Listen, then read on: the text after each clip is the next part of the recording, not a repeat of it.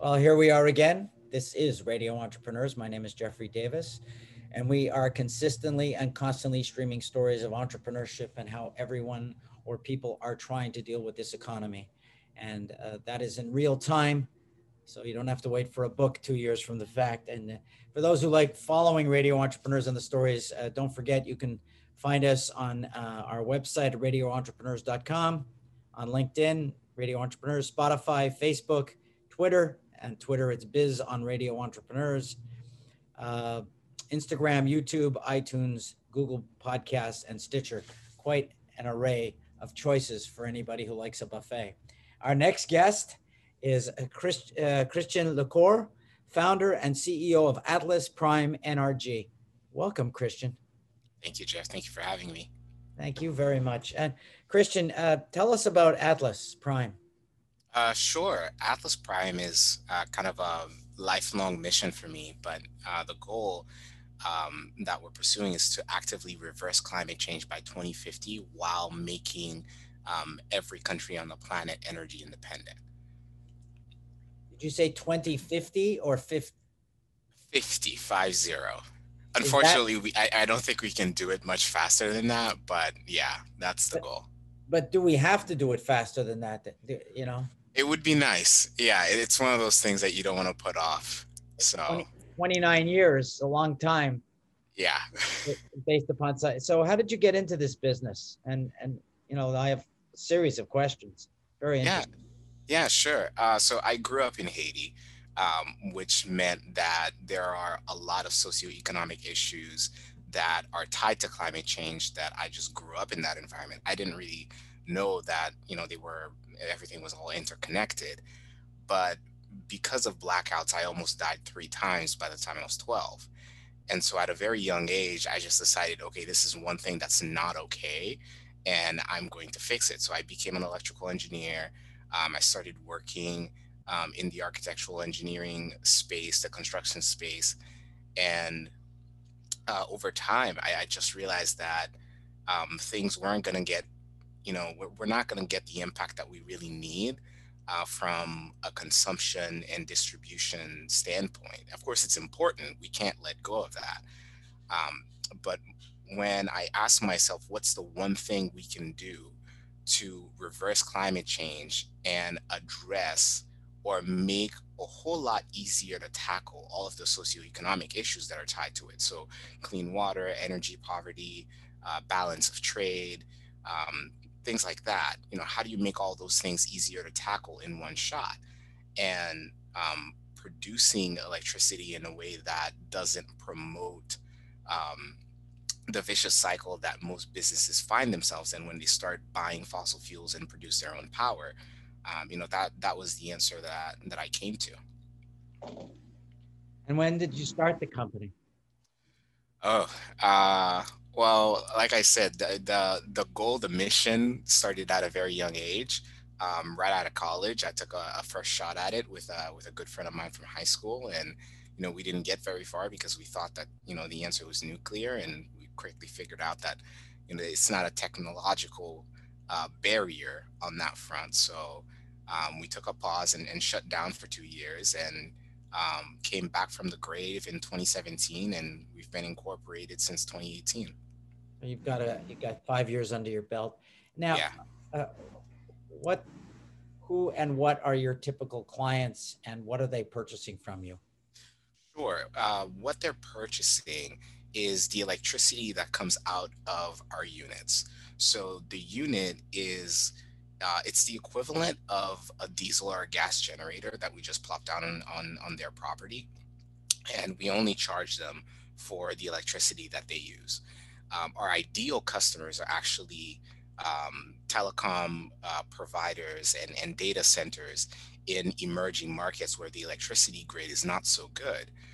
But we're actually working with one of the best research institutes in the country to find applications in making use of waste heat, so process heat, like making steel, glass, cement, things like that. There's a lot of hot air that goes out the pipe, and we can actually take that and convert it into electricity or hydrogen, depending on the application. Interesting. Are these one-off projects or these annual projects? How do the contracts work?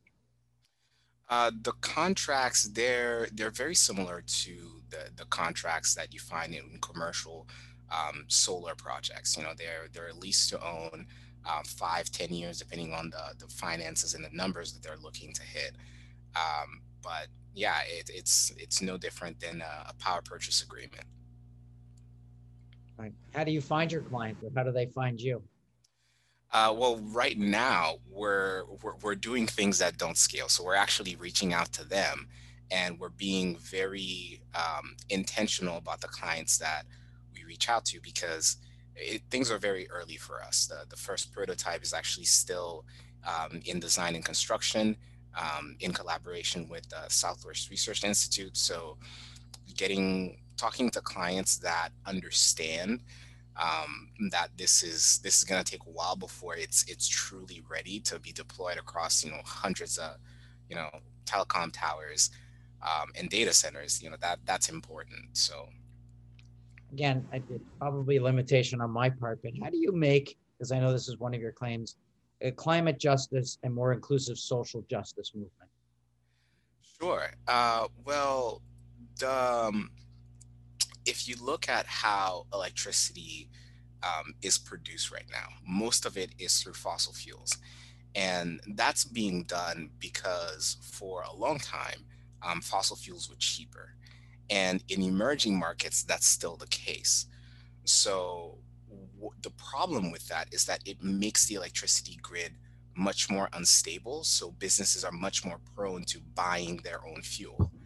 And what that starts is a vicious cycle where they become more and more susceptible to global price changes to the fuel that they're buying, and it shifts the balance between the cost of goods that they're producing, because if the price of fuel jumps up, they can't necessarily jump up the price of their goods just as fast. In an emerging market, that's actually a very difficult thing to do, and it's plunged like Haiti back in 2018 for a solid 2 years.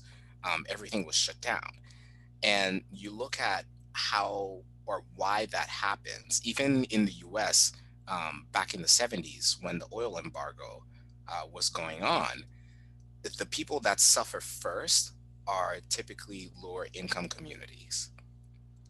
Whether the electricity is on and there's pollution going on that's killing millions of people, or there is a blackout and you have still millions of people dying from indoor air pollution or fires getting started everywhere. So if you resolve that, if you make countries energy independent, if you make the businesses energy independent, then they can start sustaining themselves. Then they can start doing and showing up the way that they've always been able to show up. They just haven't had the opportunity. And so energy poverty is a really big thing, and if you solve it the right way, um, it's actually a systematic problem that can start fixing itself if you approach it correctly. Oh, very interesting. Where are you located? Right now, I am located in Brockton, Massachusetts. And just a reminder, our listeners, we're speaking with Christian Lecorps, founder and CEO of Atlas Prime NRG. My name is Jeffrey Davis. I'm CEO of Mage LLC, management consulting firm, also host of Radio Entrepreneurs. Christian, if somebody's looking for you and wants to know more about Atlas Prime, how would they find you? Well, you can go to our website at Atlas Prime. That's ATLASPRIMENRG.com. Or you can shoot me a text message directly or on WhatsApp, because I have a lot of conversations internationally as well. So 508-345-6909. Thank you very much for being on the show today. We look forward to you joining our Radio Entrepreneurs Network and continuing to keep us informed. Absolutely. Everybody, this is Radio Entrepreneurs. My name is Jeffrey Davis. We'll be right back with more stories.